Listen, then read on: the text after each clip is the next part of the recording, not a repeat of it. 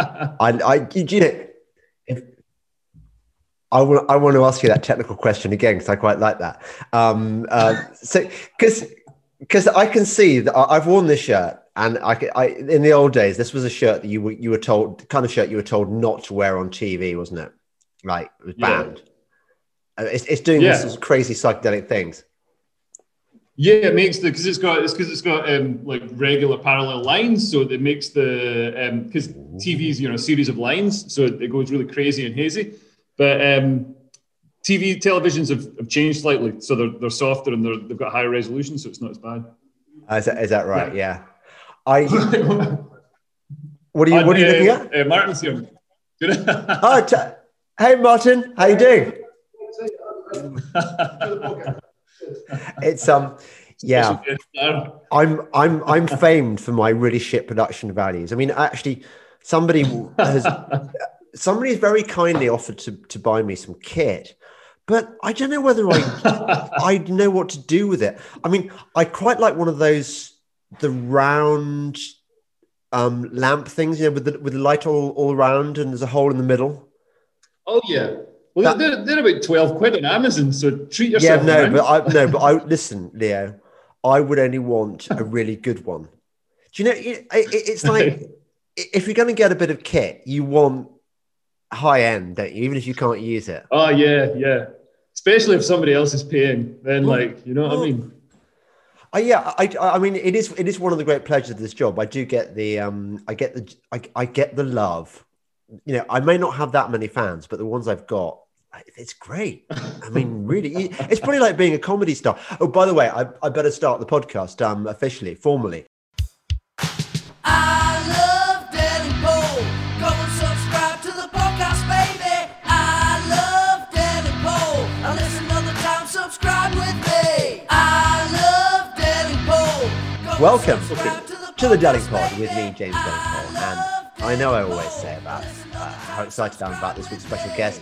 And I'm really not. No, actually, I am. It's Leo Kearse. Welcome to the show, Leo.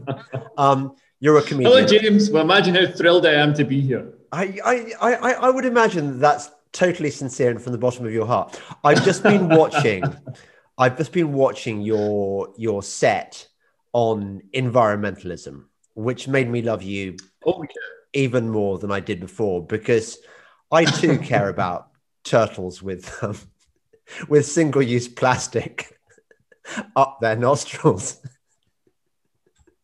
It was good, that. Yeah, that was a clip that went, and it's funny, like people say, oh, right-wing comedy doesn't work, it punches down, and it's like, no, it totally works. I did 3 shows last night in London, and in front of not at a Tory conference, in front of young millennial metrosexual, young woke people, and they loved it. They love having all the woke stuff ripped the piss out of. Did you do environmentalism? I didn't do that. I was doing new material, so I did stuff about politics and sport. Comedians getting cancelled. What else did I talk about? Oh yeah, and I talked about the NHS. I'm in favour of private medical care.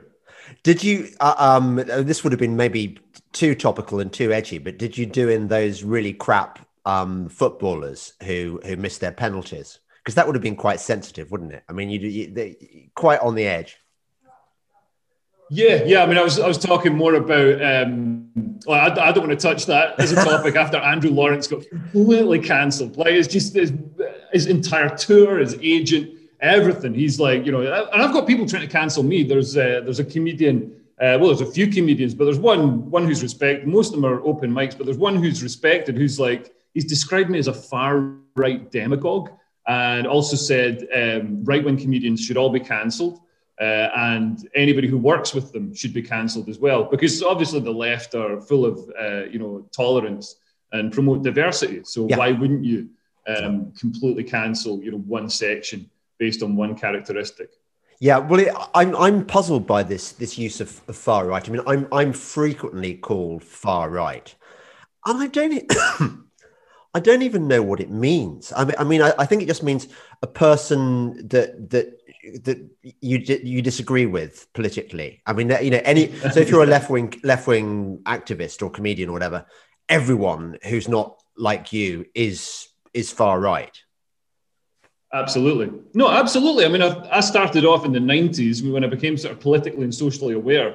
I started off fairly, left wing. Like, I'm in favor of, I'm sort of right wing in terms of I worked in government. So then I realized actually government's really inefficient and just terrible at its job. So I became more of a sort of individualist. But I'm for human rights. I'm for equality, tolerance, and diversity. And that used to make me left wing. And I've stayed in the same place. And everybody else has drifted towards this sort of Maoist, just ideologically rigid, basically communism. And so me being a sort of individualist means that I'm now, far right or right wing or whatever. I'm not even sure that the terms have any meaning anymore, because I've noticed that a lot of my followers now, my fans, whatever, are people who would have voted for Jeremy Corbyn, for example. And obviously I've got Brexiteers and Thatcherites as well. But it seems to me that the issues now in the world are not about right v left. They're about an evil sort of globalist elite, a sort of machine versus the rest of us. Yeah, the issues are really individual rights versus government rights. And for some reason, left-wing people are always utopian in their idea of government. They think it's going to be this incredibly efficient machine that's going to take your money from you, take the money that you've earned, and know better than you what you want it spent on, and spend it better and more efficiently and get a better deal. Man, I worked in government. I got to tell you, it's just a bunch of disinterested, corrupt apparatchiks completely spaffing money up the wall. And I thought if anything showed us that government, big government needs to be reined in, it's the pandemic. Look at all the money they're giving to their cronies for face mask deals or whatever it is, medical treatment. And so they're taking, and also they're printing money. They're stealing. It basically steals money from us. When they print money, they're not making new money. They're devaluing the money that's in circulation. So they're stealing our savings from us and stealing our future earnings from us. And they're not spending it. They're not spending it wisely. And when government power grows, it doesn't lead to more individual rights. It leads to fewer individual rights. They're bringing through all these and this is where there is some overlap between the left and the right. They're bringing through all these draconian authoritarian laws, the policing bill, the hate crime bill in Scotland. There's going to be one in the rest of the UK soon, that take away our individual rights, our freedoms as individuals. And it's so important. There's never been a time in history where larger government has led to, more better human rights or more freedom or better employment. Maybe, in certain circumstances, the New Deal or whatever, there's a case to be made for a Keynesian stimulus. But I think most of the time, there's a huge case to be made for just backing off and leaving people alone and letting them do what they want to do, as long as they're not hurting anybody else. Do you know, apart from your bit at the end, the dodgy bit at the end about the case to be made for a Keynesian stimulus, what you've basically given us is a kind of 2-minute version of Hayek's Road to Serfdom. Because that's basically what he says in it. And it's interesting. He even makes the point you made about the left and the right, that Hayek is absolutely clear. And after all, he saw the Nazis, at first hand. He makes it clear that the Nazis and the communists were pretty much the same thing. That he calls it collectivism, which is what it is. It's it's totalitarianism. It's collectivism. It doesn't matter whether they're wearing a red label or a blue label. They're still really, really bad. But it amazes me, given all the misery that we've got, given all we've been through in the last 18 months or so, that you get this stuff, you can see it fairly clearly. And yet I was looking at my Twitter the other day and I saw something really, really upsetting. And I think you may have seen it too.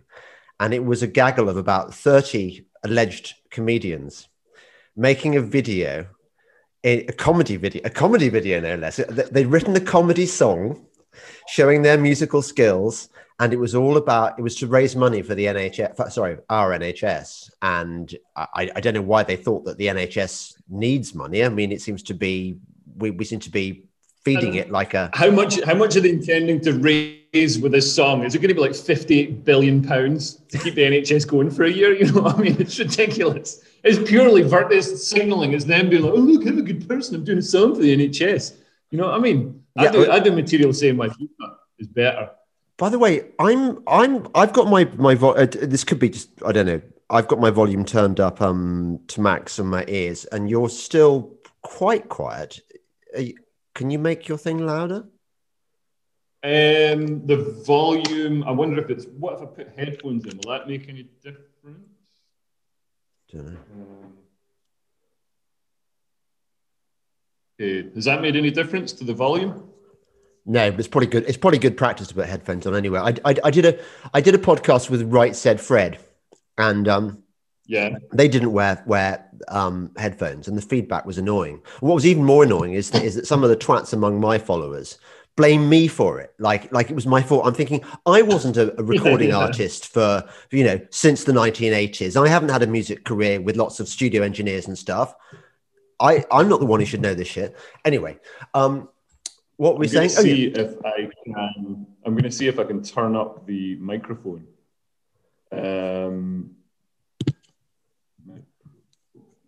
Set.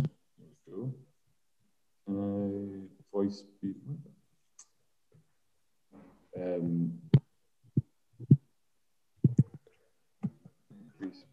It is a crying scandal, I have to say. It's a kind of a sign of how bad things are, that if this were a fair and just world, you and I would have teams of people just scurrying around. We'd have so much money. We'd have teams scurrying around to make sure that we didn't have to do this kind of menial stuff. But instead, the people who get the teams scurrying around doing the menial stuff are these kind of lackeys of the deep state working for the BBC. Why is everything in Windows? Everything is like a massive pain. You've got to hack in. It's like when they hack into the computer system in Jurassic Park. Yes. I don't know why they can't just Is Windows the thing that Bill Gates invented? Yeah, and I thought it would be the worst thing he was involved in until now. Exactly. I don't know what it is with Bill Gates. He's too helpful. You know what I mean? He's got like $250 billion or something. He's just too helpful. He's up to something. I just don't trust it. You know what I mean? No man is that helpful unless they're trying to fuck someone. Well, exactly. And it turns out that's what he was trying to do. And that's why his wife left him. Yeah. But I think, I don't know, if I had that much money, I prefer my billionaires to just be, extravagant playboys and spend it on cocaine and exotic transsexual hookers. You are so right. You'd want them to buy their volcano island and have their men in the kind of the jumpsuits on the Underground Railway doing their stuff, but building death lasers maybe, but not trying to. Yeah, absolutely.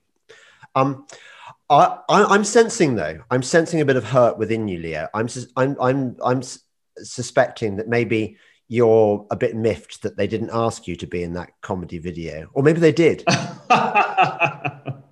I've been, I guess 50% excommunicated, exiled from comedy. So I mean, there's a comedian just recently saying, saying nobody should work with me, and nobody's saying what do you mean, you bigot? Why are you discriminating against right-wing comedians? Everybody's like, no, this is right. Comedy's very strange. It's very strange. It's everybody thinks that it's one big happy family and we all pull together and help each other, and no, we're just constantly trying to get each other cancelled. Yeah, well, except for right-wing comedians don't. Like me, Jeff Norcott, whatever, we just get on with our thing, do our thing, just write jokes and be funny and smash gigs. But left-wing comedians feel that they've got the signal to other left-wing comedians that they're purer, they're more ideologically perfect. You've sort of undermined my next question or my next line, which was in the past. I've been disturbed by the sort of is camaraderie the right word?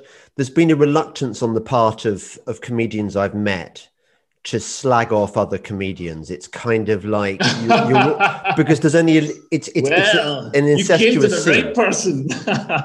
I'm so no, glad. we all slag each other off all the time. No, we absolutely we slag. Like, there's a rule in comedy: if you get in a car, we do car shares. If you've got a gig in Plymouth or whatever, there's no point all four of us driving independently from London. So we'll share a car, and then you can slag off whoever you want. Everybody outside the car gets slagged off, and then we never mention it. There's an omerta. That's well, okay. So tell me, for example, I mean, he's after all a fellow Scot, about the trajectory of Frankie Boyle.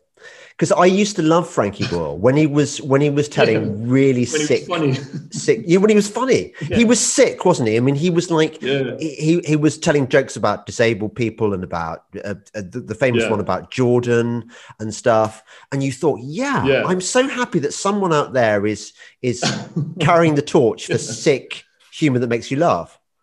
And then he went. Yeah, and there's no excuse for it other than, like he said this horrible stuff, like, the thing about Jordan, which is hilarious. And it can't be excused. It's racist, it's sexist, it's a rape joke. There's no excuse for it, except that it's really funny. It's so funny.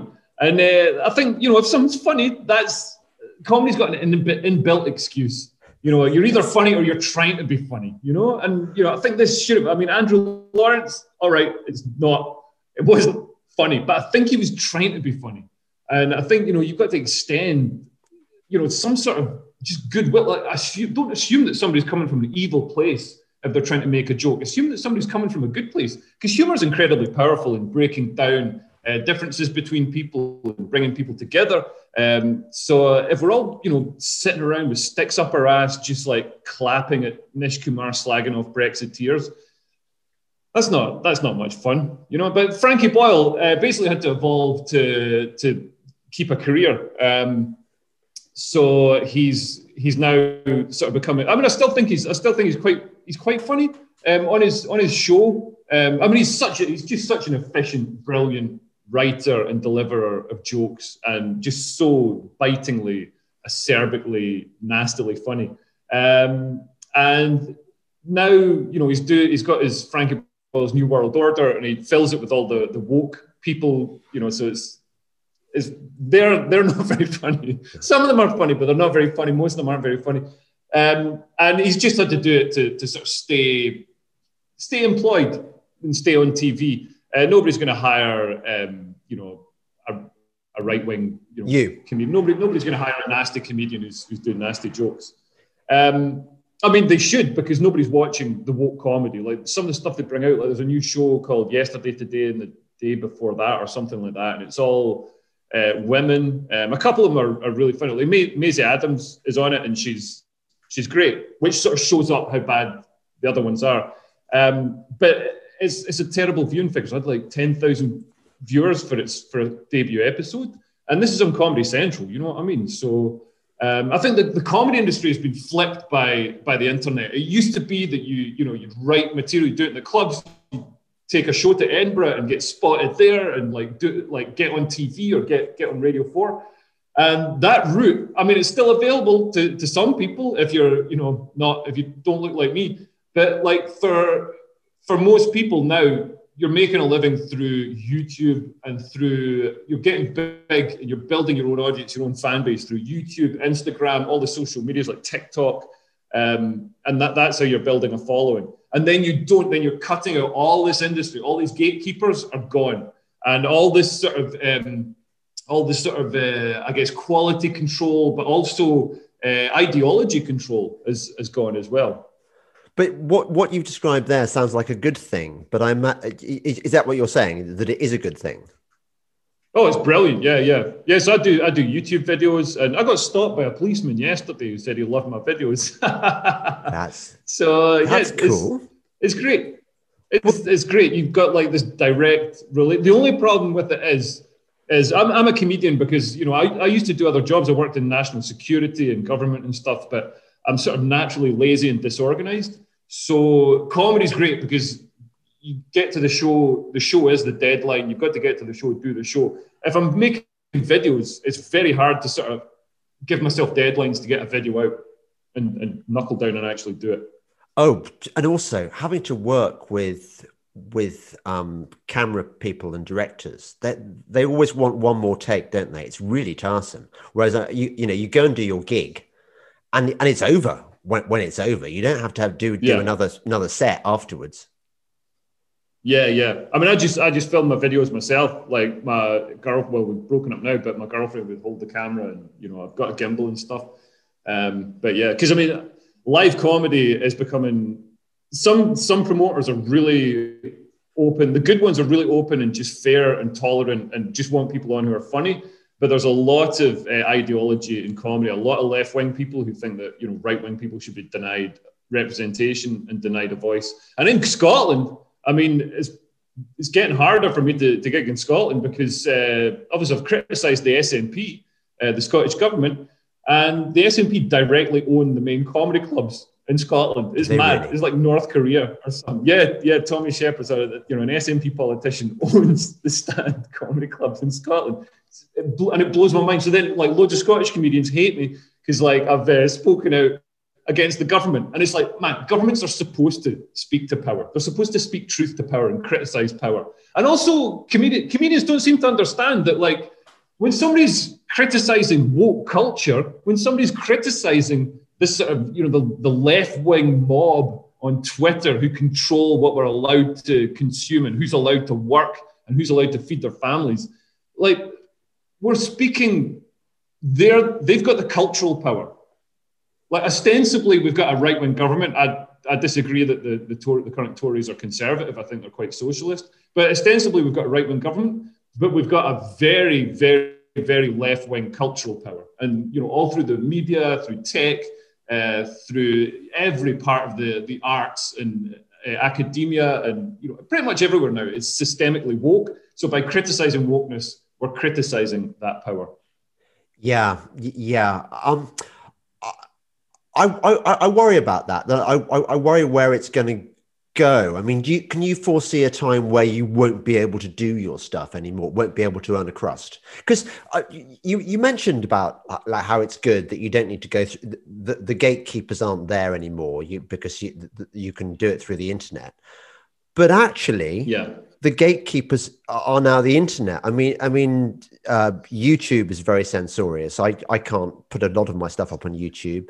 Instagram is well, they're all owned by the same people now. That's the problem. Yeah. So how's that going to work? Yeah, out? This is the problem, and this is somewhere where the government, although I've just said that we need less government involvement in people's lives. This is somewhere where the government does need to step in and regulate big tech to ensure that they're not being arbitrarily discriminatory against people, because at the moment it's just tech is hugely woke. So I know that at some point I'm going to do something that contravenes the Facebook guidelines or Instagram guidelines, YouTube guidelines, and it might be something that's perfectly reasonable, or something that would be a perfectly reasonable opinion a few years ago. Look at J.K. Rowling's opinions. A few years ago they were very woke. They were pro women's rights, safe spaces for women. But now, with now that we're allowing women like me into safe spaces for women, it's becoming. I'm a woman. I identify as a woman. My pronouns are she and her. So, and them. Yeah, well, you can put that evil JK woman in her place for her transphobia, and good luck to you. You're quite right. Absolutely. Yeah. I mean, I don't like J.K. Rowling. This is the thing. I mean, I'm not sticking up for feminists at all because they've ruined darts. We can't have the walk-on girls at darts. Yeah. Can't have the walk-on girls at Formula One. And it's like, how many feminists were watching the darts? Why have they got to mess with the darts? That's not their stuff. You know what I mean? If there's walk-on girls at I don't know, whatever, a cat food factory or whatever the fuck feminists are into, then it's affecting them. Yes. But darts is just fat guys in the Midlands watching it. You know what I mean? So just let them have their walk-on girls. Why deny employment opportunities to single mums in the Midlands? Just I don't know why. So now feminists are getting a taste of their own medicine with now they're TERFs because they don't like women like me. Yeah, no, I'm totally with you there, and I'm thinking actually how how miserable it is. All those girls who probably didn't have much between their ears, but were nice looking, and they wanted to get a holiday job or whatever, and they'd go to they'd go and drape themselves over the racing cars at Formula One. And the men were happy. I mean, it's only men who go to F1. I mean, it's bloody boring, isn't it? Have you been to a it's terrible now. You might as well put beads on a bit of string and just tilt it. You know what I mean? There's no crashes. Remember there used to be crashes and it was exciting. You'd see some like Brazilian guy, all right, you've got 45 million pounds, but now you're on fire. Now you're on fire. How are you going to deal with that? And it was exciting. And now there's none of that. They just drive around in their little fucking. Oh, it's so boring. You are. So yeah, at right. least there's naked women. There's naked women at the boxing. I think they still have it at the boxing. That's one place they haven't tainted. Funnily enough, I was talking about the boxing last night. I was doing new material and talking about Tyson Fury, because Tyson Fury got criticised for his views on like homosexuality and gender and women's rights and stuff. And everybody's like, "Oh, Tyson Fury's got these terrible opinions." And it's like, yeah, but like you're a gender studies student criticising him. Tyson Fury's spent his whole life practicing, getting really good at punching people in the face, and he's brilliant at it. You know what I mean? The best in the world at punching people in the face. You're a gender studies student. You've been practicing your opinions. So obviously you've got the world's best opinions. Like, why are we not criticising these gender studies students for being shit at punching people in the face? It's, let the sports people be good at the sport and the opinion people be good at the opinions. Yeah, you're absolutely right. By the way, I feel that we didn't quite finish off the Frankie Ball thing. I think this is surely the case with comedy, that if you can swallow your pride and swallow any sense of an obligation towards being funny or having any principles at all, then you can probably earn an order of magnitude more than an honest grafting comic like you, funny comic like you could. Is that fair to say that if you can break into the BBC, you get the golden ticket, you're made? Yeah. Oh, well, I mean, you're not. I mean, I do stuff in the BBC. Like just a couple of months ago, I was on a show in BBC Scotland, 6-part series. But you don't get much money for the BBC. It's not loads of money.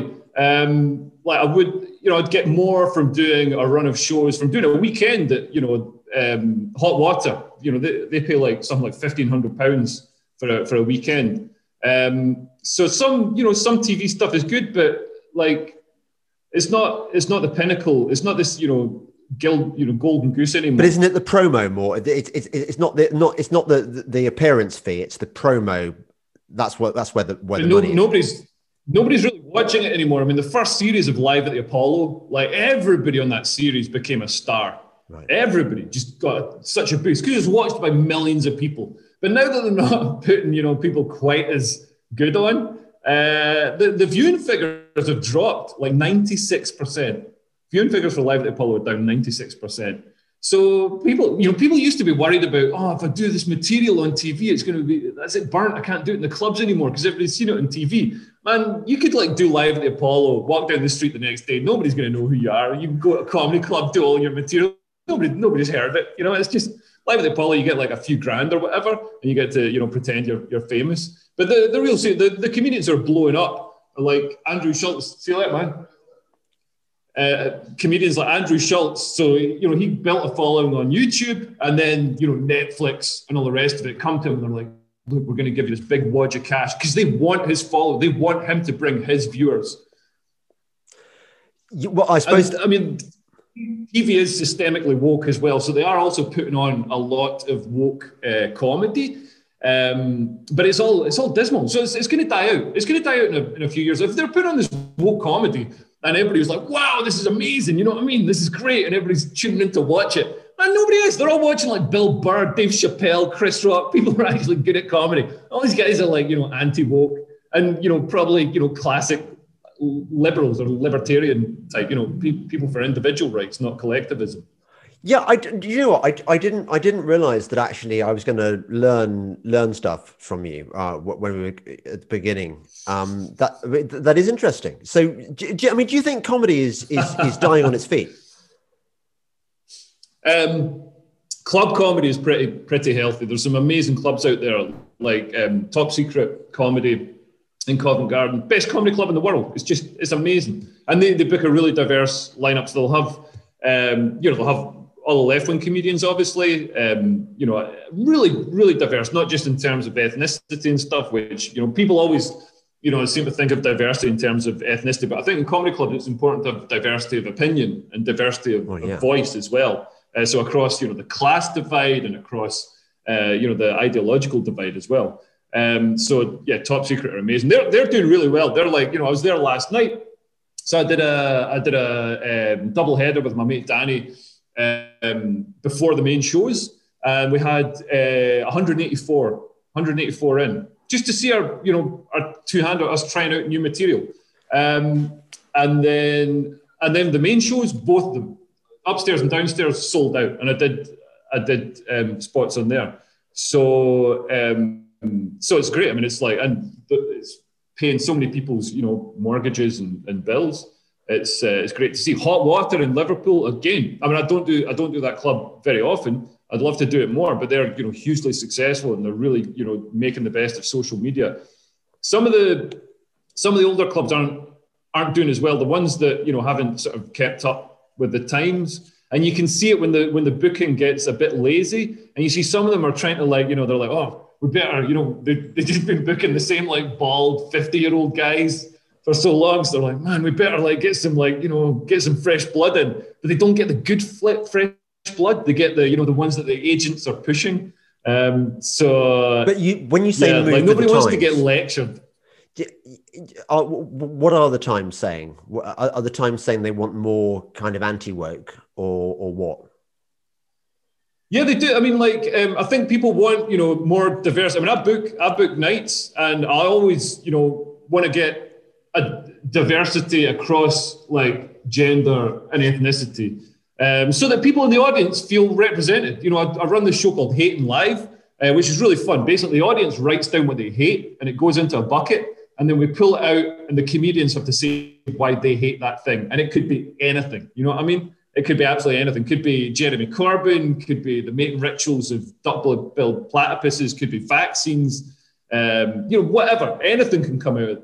I'd like that. And the comedians on the spot. Oh, everybody, man! I think people I love could, it. We just did I it at could do Cambridge that. Comedy Festival. It's the most fun show. Yeah, I think even I could be funny doing that. I could be like, because the reason I couldn't do what you do, or rather wouldn't want to do what you do. I mean, never mind my absence of talent, whatever, is that I have died at public speaking events, and I found the experience so horrible that I never want to have that to happen to me as a matter of routine. Worst.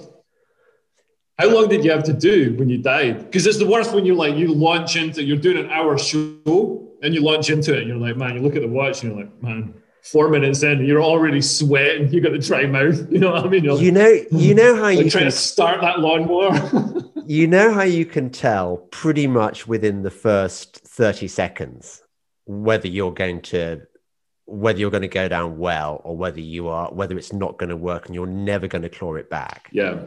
And I think I knew within 30 seconds that, and it was an after dinner speaking event. And, I sort of, well, you can't run away. You can't drop out. You can't say, oh yeah, this isn't working. Because you want to get paid.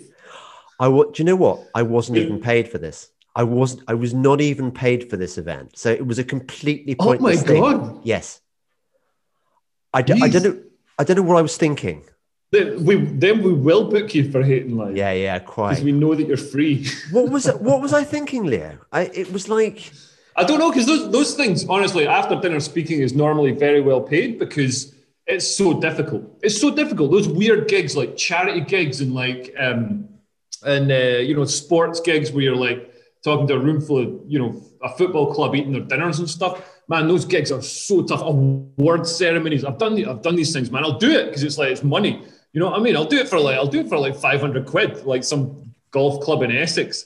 But man, you go up there, and the thing is, it's always booked by somebody who's seen you at the Comedy Store or at Top Secret or something, and they're like, this guy's going to be amazing. And then, but obviously, Top Secret is up perfectly. You know, it's like just the perfect, all the chemical elements are there for comedy to happen. Everybody's there to see comedy. They've paid, they're invested, they're pointing the right way. I'm lit. I've got great sound. You know what I mean? There's like intro music, everything's professional, everything's slick. Then you turn up to this, like, you know, golf club, they just throw you on. And like, you know, it'll be like, you know, after there'll be a raffle. And so everybody's checking out the raffle prizes. And then somebody's gone up and said about how, you know, they're raising money for their wife who died, and everybody's crying and stuff. And then they're like, welcome to stage, Leo Kearse. Like, and then you got to go up. There's no stage. You're just standing on a bit of carpet, no light. And you've got this horrible radio mic that keeps cutting out. And you got to try and make them laugh. And then, you know, you can see them tutting because you said the word dick. And it's horrific. Yes. And you get that money and you're like, man, I'm in the car and my wheels are spinning before the guys even like said, thank you very much. You know, like. But and it is, what's almost worse is that you have to have the dinner beforehand and they're all getting steadily drunk. And you, I mean, I don't know about you. I don't like to drink before I speak because I need my mind sharp in case things go wrong. Yeah. Although sometimes I think maybe absolutely. You get that slurred voice. Yeah. And so you've got to put up with all this, and you're having this conversation. You're pretending to be polite, but all you're thinking about is, oh my God, I've got to speak and entertain these people. And what if it doesn't work? I'm not sure that if you pay me all the money in the world, I'd ever do an after dinner speaking gig again. But you told me, because I asked you about this, and I loved your story about the one of the nights you died. Go on, tell us the story. You know that. The one about the NHS party. Oh, God, yes, this is in Glasgow. Man, this is in Glasgow at the Rotunda, which, you know, man, I love it, but it can be a tough room. It's quite a big room. It fits like 300 or something. And Christmas gigs, man, they can be tough. This is a Christmas party gig. And like, so everybody's, you know, normally comedy clubs are comedy fans in comedy clubs, but Christmas gigs is like one person, because they've got, you know, office people have to do something for Christmas. So one person will be like, why don't we go and see some comedy? There'll be like one comedy fan. So he drags all these like people who hate comedy to this comedy club. And none of them are there to see comedy. They want to get drunk. They want to shag the receptionist. You know, they want to do cocaine in the toilets. Nobody's there for comedy. They don't get it. And it's busy and it's noisy and all the rest of it. So I went up on stage. Oh, and this is the other thing. So the promoter said, because there was just me and another act on and an MC. So the promoter said to me, I was supposed to be like closing, like headlining. And the promoter said to me, I'm going to put you on first because I want a safe pair of hands to like make sure that, you know, when we get off to a flying start. And I knew as soon as he said that, I was going to die. I knew it. That was totally jinxing me. So I went up and I'm like, hey, welcome, blah, blah, blah. How's it going, blah? And like, there's this guy talking really loudly at this table. And I was like, I turned around and I'm like, oh, you know, excuse me, you mind shutting up a bit? I'm trying to do some comedy here. And he turns around and he's like, fuck off. You know what I mean? Like that. I was like, man, I just fucking saw red. I was like, you fucking prick. You fucking, what the fuck? What the fuck did you do? You told me to fuck off? You want to fucking get up here? We'll have some fucking MMA. You can tell me to fuck off. And I thought it was being funny. I thought it was funny. But the whole room just went silent. And then I thought, oh man, I misjudged that. And I was like, okay. And then like I tried doing, so then I've got this bit of material that, man, it always works. Like if I'm dying, I can do this material and it'll just dig me out and get everything back on board. I did it. And they're all still staring at me just in disgust, in absolute disgust. And then the promoter flashed me off. He said it was the quickest he's ever flashed anybody off at that club. And I lasted about 10 minutes. And I came off. And then in the interval, like this woman came up to me, all like, you know, quivering with rage. And it turns out, oh no, it was actually a nice person came up after her. So the nice person told me, was all like, oh, that guy who like, you know, shouted abuse at you and then you wanted to fight him. He's like this, he's like a, what do they call it? Something, a modern apprentice? Some sort of, anyway, basically the workplace, like, div. Like, they've got some sort of hire for, like, you know, disadvantaged, you know, div kids. Yeah. And he was their sort of mascot workplace. I mean, there's words that I'd like to use that I'm not allowed to use because it's 2021.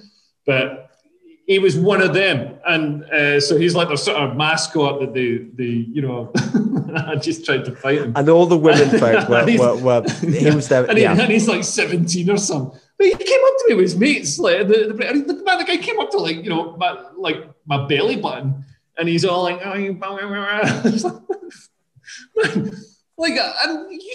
me to fuck off. I'm like the comedian, like, dude, like, you know what I mean? I don't, but like, yeah, gigs like that. Not like my safe pair of hands with shows like that. What you do is you just come out and you play over the top, and they get on board. But yeah, somebody telling you to fuck off, like that's quite. It was hard for me to. What's the material that you've got that's so funny that you always wins? How do you find such material? It won't sound so great, but it's about it lasts about 7 minutes. It's about buying a train ticket online. It doesn't sound that great, but man, it kills. Okay, it totally kills. So imagine you're dying now, and you've just. I was about to do an impersonation of the annoying kid, but I better not because people will cancel me. Imagine he looked a bit like you. Imagine I'm the annoying kid. And I've just been swearing and stuff, and you realize you're dying. Okay, what do you say instantly to introduce your train ticket sketch? How do you get there from dying to the intro to the trains? I think what I'd normally do, I mean, like, I think if you just let the tension hang in the air for a moment, like if you've completely lost the goodwill in the room, you're a little bit screwed. But if you just let the tension hang in the air and then you break it with just like a funny, well, that didn't go the way I hoped, or something like that, then you can sort of break it down, and then just turn around to somebody else, do a bit more crowd work, talk to somebody on the other side. So how's your day going? I like those jeans or whatever, they look painted on, like what I don't know, whatever it is. Yeah. Whatever it is, do something. Distraction. And distraction, yeah. And also showing that you're not just an angry person who wants to fight. You've got to show that you're a nice person who, just got told to fuck off, and that's why you reacted quite strongly. But also every gig's a learning experience. Now I don't react. I try not to react angrily to people who are being like dicks. Well, it's better to just hang back and let them hang themselves with their own words. And when you've finished the gig and you've died, and you go home. Man, that's like the only time it's happened. And like it's not like I die regularly. That was like, man, and that was like 2.5 years ago. So let's just be clear about that. Yeah. I'm safest pair of hands in the circuit. Always kill it, and always kill it with like stuff that shouldn't work. Like people, right when comedy doesn't work, it's punching down. Well, obviously it's punching. Everything is beneath me. You know what I mean? So obviously anything I punch is going to be punching down. Yeah. Like, and also, yeah, right when comedy isn't punching down, it's punching up. Well, absolutely. No, they invent these phrases which shortcut argument. So we all know that right-wing comedy is punching down. We all know that punching down is a bad thing. We're not even asked to question it. And actually, what we should be saying, why is it punching down? What do you mean by punching down? What are you saying here? But no one ever does, because those are the tricks they always play. I like going to comedy gigs, but there's no way I would go to a comedy gig if I had to wear a mask. What's the deal now? Oh, so you wear a mask, or you don't have to, James. You don't have to wear a mask if you say you're exempt. Yeah, well, that's what I do. You just say you're exempt. Yeah. Any time, in some of the comedy clubs, I'll wear a mask because, like, I don't want the club getting into trouble. So, like, if I go into the club, I'll just wear a mask. But then when you're sitting down, you don't have to wear a mask if you're a punter. When I'm on stage, I obviously don't have to wear a mask. That's lucky. But that wouldn't work. But yeah, really like when I'm in the like, man, I do this on stage, but it's a true story. I was at the station. This policeman said, where's your mask? And I said, I'm exempt because, if you say you're exempt, you don't have to wear one. But I thought, because it's a policeman, I better give a reason. So I said, I'm exempt because they give me anxiety. And he said, where's your lanyard saying that? And I was like, lanyards give me anxiety as well. That's Did it work? Man, judo, 3D chess. Yeah, of course it worked. Man. And at the end of the day, if anybody says anything, I just say I'm transgender. And then everybody backs off. Nobody wants to mess with a transgender woman. I have got somebody contacted me once and told me about why they didn't wear a mask and why it was really, really upsetting for them to wear a mask. And I was thinking it's so horrible. It's to do with kind of being raped by a relative with a hand over their mouth when they were a kid. And I've been keeping that in reserve. If anyone tries to, fucking hell, man. but normally, I wouldn't start on that. No. I mean, fucking hell, you don't want the policeman to go away and cry. Well, you see, he's just doing his job. No, I generally go for the mask exempt option, and I don't wear the lanyard, obviously. And actually, I was in Devon recently, and I only got challenged once. And the guy, it was a fish and chip shop, and the guy said to me, "I'm going to have to ask you to wear a mask." And I just said very nicely, "I haven't got one. This. I'm exempt." Yeah. And he said, "Oh, you're exempt? Oh, right, fine." And that was it. That was the worst. If people realize this, if people realize that all you need is a bit of kind of good-natured confidence, and I really am exempt. You've got to believe it. And that works. Yeah. But no, and I get that masks might have they might improve things a little bit and reduce the spread of the virus by 20% or something like that. But it smudges my lipstick. And also, everybody's talking about this virus like it's a bad thing. I just want to free up some parking spaces. We've got a lot of people in London and nowhere to park. Why is everybody, everybody's like, oh my God, people are going to die from the flu this Christmas. Now they're talking about there's going to be 60,000 deaths from the flu. It's just let people, sometimes people have to die. They can't live forever. We're all going to die at some point. If you don't die of the flu, it's like that guy. Remember there's that guy, William Shakespeare, the first guy to get the vaccine. Yes, he died. And he died 3 months later because he's old. And it's so what? So he had the last sort of year and a half of his life just spent locked inside, no human contact, no love, no affection, no seeing his family, just so he could live for 3 months after he got the vaccine. No, just let people fucking live and enjoy their lives. And also, man, because now everything's happening on social media. People are so toxic on social media. I was at Cambridge Comedy Festival at the weekend, and it was amazing seeing all the comedians in real life. Even the ones who'd mugged me off, on social media, were all nice to my face and stuff. And it was so nice. People need that direct, because social media is it's like road rage. Everybody, nobody realizes you wouldn't talk to somebody in real life like you talk to people talk to people on social media. Christian Riley wouldn't come up to me, in a comedy club and be like, you should be banned from comedy, you fucking asshole, you fucking right-wing cunt. It just wouldn't happen. But he feels happy to say it on social media. I think we need to get back to real life and real human communication and bonding and warmth and affection. I hate to sound like a bigot, but that's that's my right wing ideals. Just I believe in human affection and warmth. No, I'm with you on that one. I was going to ask you, because you must get a sense of where the generations are, whether there's any hope for them or not. And do you get sort of mixed crowds, sort of mixed age ranges in your gigs?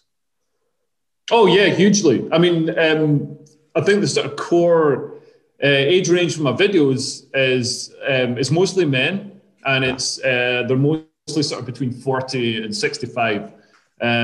So they're the people watching my videos. But at Top Secret, if I'm doing it Top Secret, it's very young, very studenty, very young, right on crowd. But man, what I've noticed, especially with my nephew as well, the young people that are coming through think all this woke stuff is completely bullshit, because they can see through it. They can see it's just another religion. It's just these are the strict doctrines that you've got to stick to. And except at least with Christianity and Islam, they're written in literal stone. They don't change every week. You know what I mean? So now this week you're a good person last week, but now you're a TERF. it's just this sort of these religious doctrines you got to stick to, or you got to pay lip service to. But obviously nobody's really, that pure. So it's this weird sort of performative religiosity.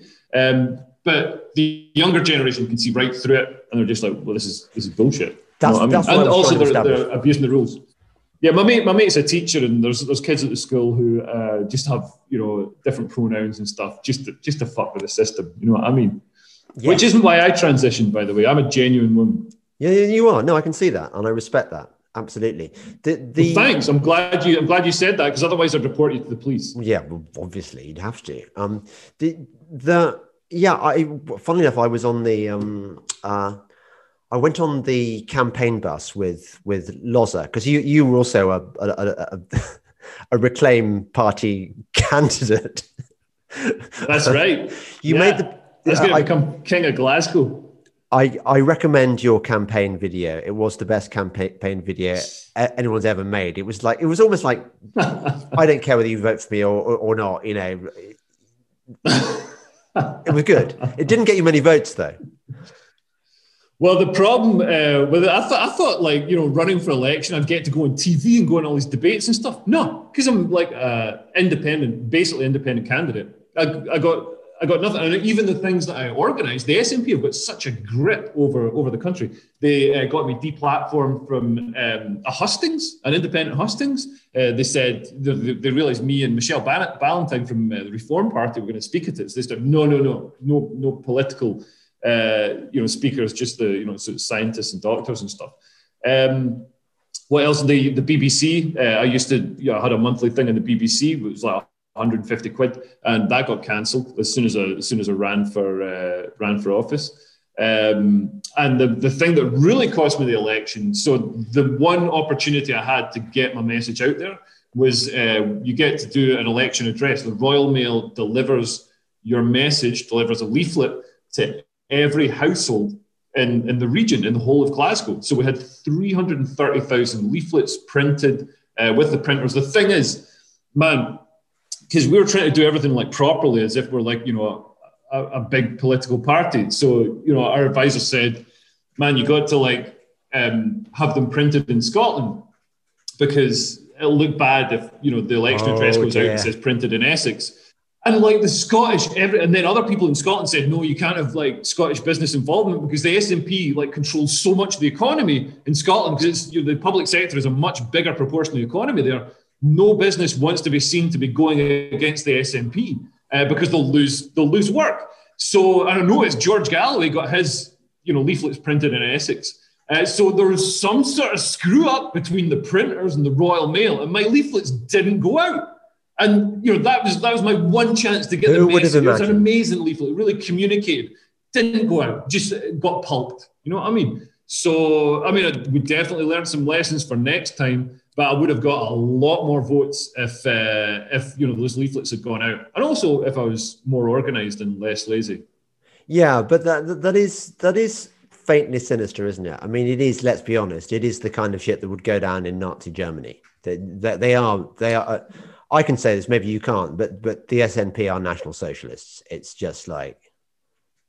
Oh, absolutely, and they're trying to increase the they've got this hate crime legislation and just legislation that's taken away people's rights. They try to make children the property of the state rather than, responsibility of the parents. And all this stuff. And the mad thing is, I thought, okay, this hate crime legislation is coming through, but it's going to be a while before we see really horrific stuff happening. Just last month, Marion Miller, I don't know if you heard about this, but Marion Miller, so she's a feminist, or TERF, gender critical feminist with two autistic sons, and she tweeted a picture of a suffragette ribbon. So it's on its side, it's got the ribbon and the bow, and somebody complained that was transphobic because it could be construed to be a noose. Even though it was directed at anybody, it didn't really mention transgender people or anything. They said, oh, this could be inferred. I perceive this to be transphobic hate crime, saying we're going to, such a leap of the imagination. But She's been arrested and she's been charged. She's arrested, taken into custody. She's got two, autistic kids. It's so Orwellian. Like it's worse than Orwell. It's horrific. Yeah. Like, and this is where we're starting from. You know what I mean? And also, everybody's right behind it. The whole society. All these woke pricks are like, lock up this mother, send her to jail. She tweeted a picture of a suffragette ribbon. What a scumbag. Yeah. You know what I mean? Burn the witch. And you see the mobs, you see the glee of the mobs on Twitter being like, we're destroying this person. And you say to them, like what Andrew Lawrence, you say to them, like, but yeah, he's got a family. He's not going to be able to feed his family. Like, he doesn't deserve, his kids don't deserve food. It's like, what the fuck? Like, a moment ago, you're saying how Marcus Rashford was great because he's getting school meals out to the kids. But you don't want these kids to eat? Like, what the fuck? I don't know. There's no logic or just reason to it. It's so weird. Yes. Yeah. That in a way was why I was asking that question about you sort of reassured me about the up and coming generation. This is, we're talking sort of school age generation or a bit older than that. Yeah, I'm not saying I spend a lot of time hanging around playgrounds, but basically my nephew's like 12. Fuck, I hope he's 12. I mean, you can't get your nephew's age wrong. Oh, you can. But that's interesting. That age group. He sees right through the bullshit. My mate's a teacher, and he says the stuff in the curriculum is horrifying. You know what I mean? It's so politicized, and it's so, they're really pushing this sort of transgender, non-binary agenda, like trying to make it the cool thing to be, instead of just saying, fine, if you're trans, that's fine. If you're non-binary, that's fine. If you're straight, that's fine. It's all like, celebrate. You're special. You know what I mean? Yeah, don't be a disgusting cis person. That's like being white. You know what I mean? What are you? Like a Brexiteer? You're disgusting. No, you got to be transgender. That's the only acceptable thing now. You know what I mean? Yeah. So they're really pushing it. But he says the kids, a lot of the kids see right through it because kids are always questioning authority. I'm sure you did when you were a kid. I did when I was a kid. And, you sort of see through all this like performative religious bullshit. Because wokeism is a religion. It's just one without any sort of forgiveness or, sort of doctrines that are set in stone. Yeah. Well, yeah, I hope the story I was going to tell you about the Lawrence Fox bus where I think we were in Sutton, somewhere like that, one of the London suburbs. Right. And these school kids came past, and there was this boy, I suppose he was about 16, and he had long hair and he was wearing lipstick. And there was something about him. I thought, you're not transgender because you're confused about your sexual identity. You're just taking the piss. You're just pushing it. Like when I was at school, we'd get our ties and we'd rebel by getting our mums to narrow the ties for us, so they look like sort of drain pipe ties or shoestring ties or whatever, rather than the fat 1970s ties that the school shop actually sold. Kids will always try and find ways of rebelling, but I hope that is it. I hope that there is a generation out there, because I'm not sensing much rebellion from, like, going back to that fish and chip shop. There were some noisy kind of kids, probably kind of public school kids, and I was really shocked by how diligently and dutifully they were all wearing their masks, even outside. And I thought, you little tossers. The outside on the beach, man. That's to say, I don't wear masks on the bus, but I wear one at the beach, in my car, and in the shower. You know what I mean? It's important to wear a mask. Yes, of course. People are just mad. I know this is a disease that kills, but it doesn't kill. It's only dangerous because it spreads so quickly. You know what I mean? And I get that, we've got to reduce the spread, but it's not that dangerous. It's not like, we had AIDS. Well, we didn't have AIDS, but in the 80s, 90s, there was AIDS with 100% fatality rate. None of this 0.1% fatality rate bullshit. Yeah, and we didn't have lockdown for AIDS. Where was the fucking AIDS lockdown? We were throwing members of the royal family into hospitals to shake hands with them. And this masking up and staying in your living room for a year and a half. Yeah, there's a whole other AIDS rabbit hole we could go down. I mean, I won't do, but I was watching that what's he called, Doctor Who guy, writer, who did the series about AIDS people, Russell T Davis. I like his stuff. He's, and he did this drama about a bunch of gay men in the 1980s and about how they all, half of them get AIDS and stuff, and the other half worry about getting AIDS.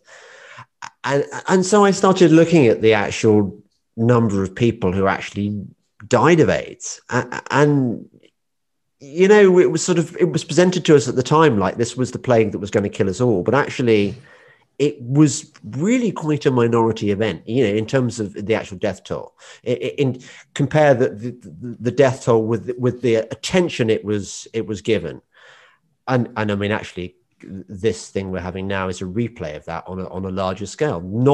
Not many more people are dying, if even more people are dying. I mean, if you look at it's mostly people at the end of their lives who are going to die, within the next few years anyway. Or like fat people. And it's like, man, I can't believe something came along that killed fat people and we tried to stop it. It's like, and also there's still fat people. Like a year and a half into this pandemic, there's like fat people. And it's like, whoa, if you're still fat, that's worse than not wearing, that's like not wearing a face mask and licking every doorknob in London. You know what I mean? Like you're on a death. If you're still fat, never mind the normal fat guy, like diseases like diabetes and all the rest of it. Like if you're still fat, like a year and a half into a coronavirus pandemic that specifically, targets fat people, man,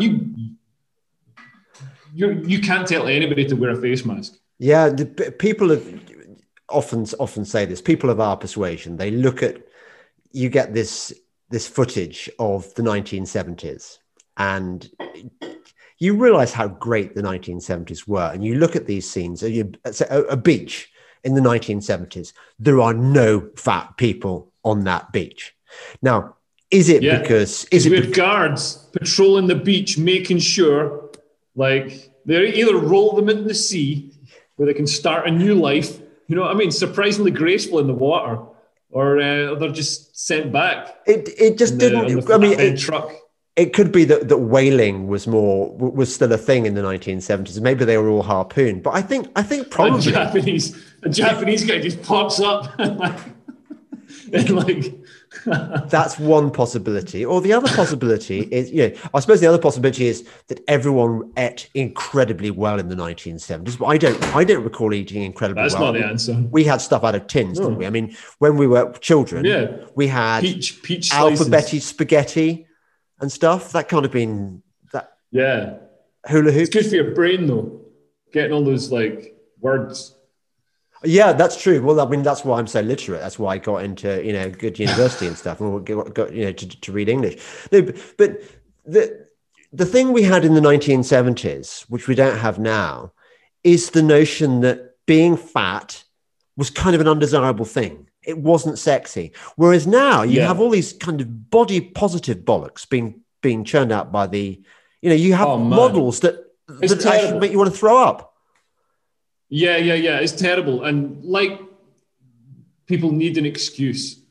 There's ever been a problem with lack of fat people. There's plenty of fat.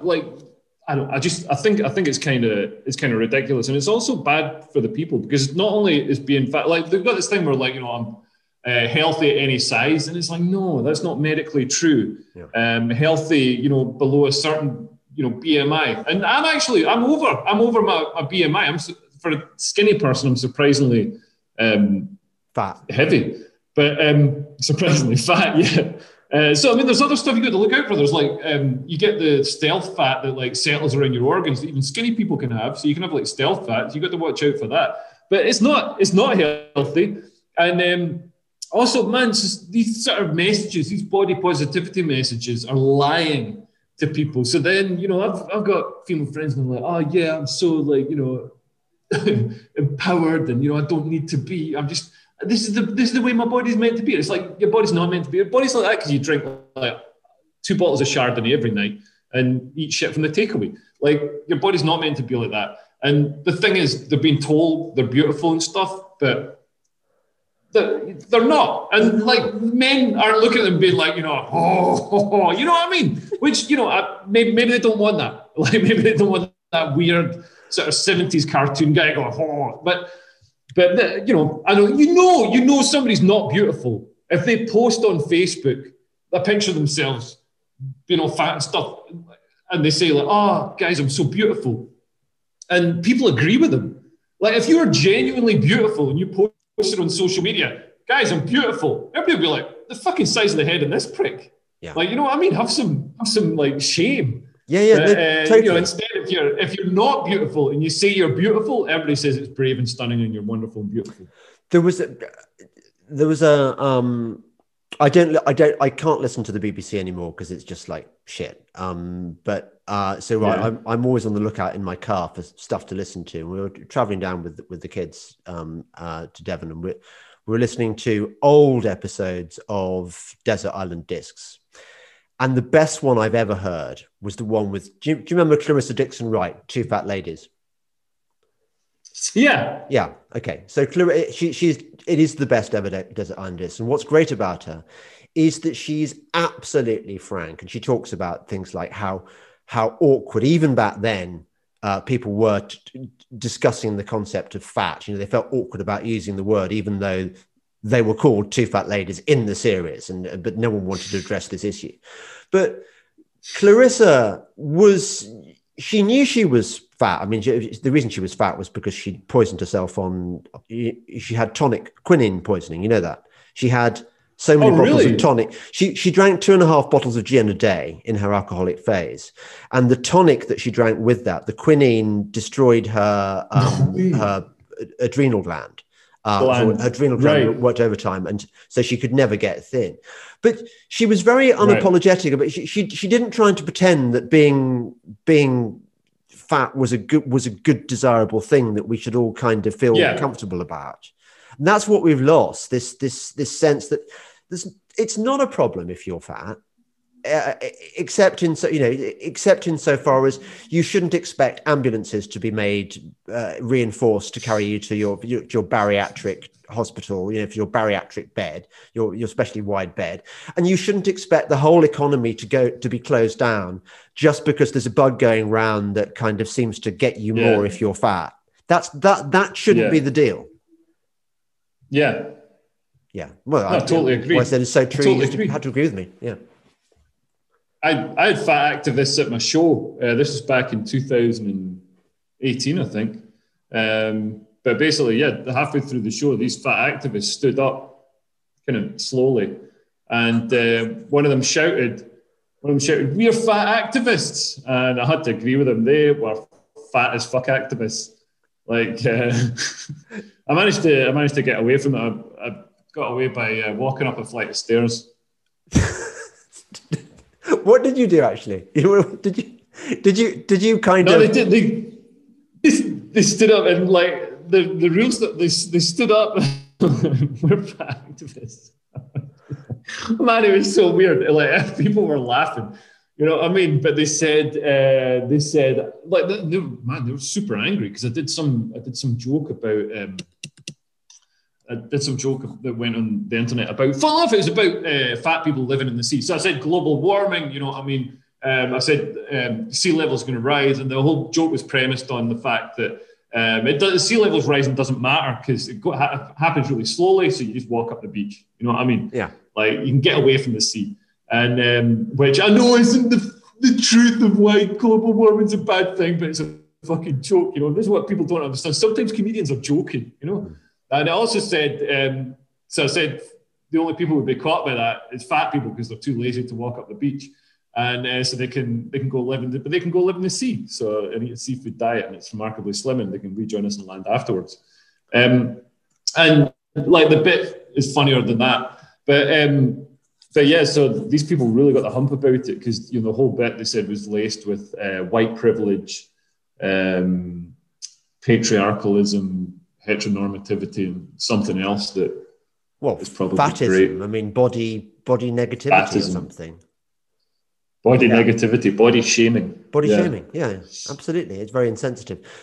I was going to, because I was watching that very set before we started this podcast, and I was, part of me was thinking, how can I prod him into kind of delivering little kind of excerpts from that show? But I was thinking, it's quite hard to do, isn't it? I mean, I like the bit where you're snorkeling in Bali, if you remember that, and your thoughts on. Oh plastic. yeah. Oh yes, there's all this plastic floating in the water. This is true, man. Like, I don't know. I normally go to Bali like sort of twice a year. There's an island there. When things reopen, man, it's the best place in the world. You land at Denpasar Airport, then it's like half an hour in a taxi to the ferry port, like an hour and a half in the ferry. You're on this island called Nusa Penida, and it's insane. There's like manta rays, there's cliffs. It's just the most insane place. It's super cheap. So like, I go there on the way to and the way back from Australia when I'm doing the festivals. But I was there. I was snorkeling with manta rays, and there was so much plastic on the water. There's a lot of plastic pollution in Southeast Asia in the oceans. There's these big manta rays, and they're hoovering up and stuff. But it was all banging off my head, and I was like, man, if we just made this shit heavier, just make the plastic heavier, then it'll sink to the bottom of the sea. No fucking problem. Like nobody gives it. Can't even see the bottom of the sea. I think people should watch your. When you, I'll put the notes, about where to see your stuff and stuff, and you've got links to that set, which is really good. I don't want to bum you out. I don't think you're ever going to be able to go back to Bali or whatever. I think this is going to be the end of everything. They're going to close us down. That's the plan, And funnily enough, no, I don't think it is. I don't think it is. I think it's going to happen, and it might happen surprisingly quickly, because as long as deaths, so I think Britain and Israel are way out ahead of other countries in terms of vaccinations. So even though cases are rising, deaths aren't rising. It's going to become an endemic illness like flu that we just learn to live with. And if 60,000 people die from it every year, man, 60,000 people die from it. Like, people have got to die from something. You can't live forever. So we're going to get back to normal, and we're going to be able to fly places. And the thing that's going to change is, like, now there's a lot of stuff has moved to remote working. So flights might be sort of screwed. You're not going to get that sort of well-paid, that sort of lucrative business travel that subsidizes, people like me who fly in the scumbag seats. Yeah. But I still think it's going to come back. I love your optimism, and I hope that you'll prove right, and that I'm not, because I would love to be totally wrong. Leo, it's been really, really good to have you on this, and I'm gonna put this out very soon, unedited, because I don't do edits. So please don't don't email me after. It's so tiresome. People email me and say, "Oh, I think I said something, insensitive about." And I kind of think, "Fuck off!" That's the point. It's normal just to miss. We should be allowed to, make mistakes or step over the line. I mean, this is the thing I hate with all this cancelling of comedians. Like, comedians are always, transgressing over the line of social acceptability. Because sometimes you do that and it's really funny. Sometimes you do it and it's not, and we've got to be able to do it and learn. You've got to be able to crash the car to find out how fast it can go. It makes Formula One more exciting. So, I don't want comedy to be this sane, sanitized, everybody's scared, everybody's self-censoring, so they don't say something that's going to get them cancelled. I think it's vital that we've got the ability to offend. I apologize to everyone who was one of the sad things, Leo, is that I get these occasionally guilt-inducing letters, and I do feel genuinely guilty, from people who say, "I'm a massive fan of your podcast, and I've been trying to kind of de-woke my 12-year-old grandson or whatever. But can you warn me next time about all the swearing?" And it's true that's it's the only reason that I try really hard not to swear. And I mean, with a Scottish comedian, like a swearing-free show, it's not going to happen, is it? It's not going to happen. So, and you could have told me at the start instead of the end. I could have done. I could have done. Do you know what, Liam? That would have that would have involved being organised. And the thing I always forget to do at the beginning of the show. I mean, partly because I think it's just so boring, but partly because I'm like a horse at the beginning of the Grand National. I just want to get on and just jump those hurdles and win the race, or roll over and be one of the horses that gets shot. Whatever. The thing I meant to say at the beginning and never do is, please, everyone, if you love this show, and I know you have, don't forget to support me, because we're getting all our freedoms taken away from us, and people like me do need to earn a crust, in this system which is trying to crush people like me. You can support me on Patreon, on Subscribestar, and at my website, dellingpoleworld.com. And you can give me PayPal donations, whatever. And I'll put links to Leo so that you can help him feed his starving bairns, as I believe they're called them. The starving bairns. Yeah. Right? Oh yeah, they can get a sugar butty. Yeah, a sugar. You could sugar butty. Yeah. £5. They're used to just a bit of margarine and some sugar on it and some white bread. It's like, wow. This is what man. The average age of coronavirus deaths in Scotland is actually older than the average life expectancy. Yeah. Like in Scotland, it's not a disease; it's an antioxidant. The Scottish diet is so bad you can actually introduce a Chinese bat virus, and Scottish bodies are like, what is that? Is that fibre? No. Yeah, exactly. So COVID has been a boon to Scotland. It's increased the life expectancy in Scotland, which I think is Some people are living in their 40s. That's good. All right, Leo. It's been really great having you, and we must do it again sometimes. It's been an absolute joy. Thanks a lot. So thanks for having me, James. Speak to you soon. Cheers. Thanks a lot. Bye bye.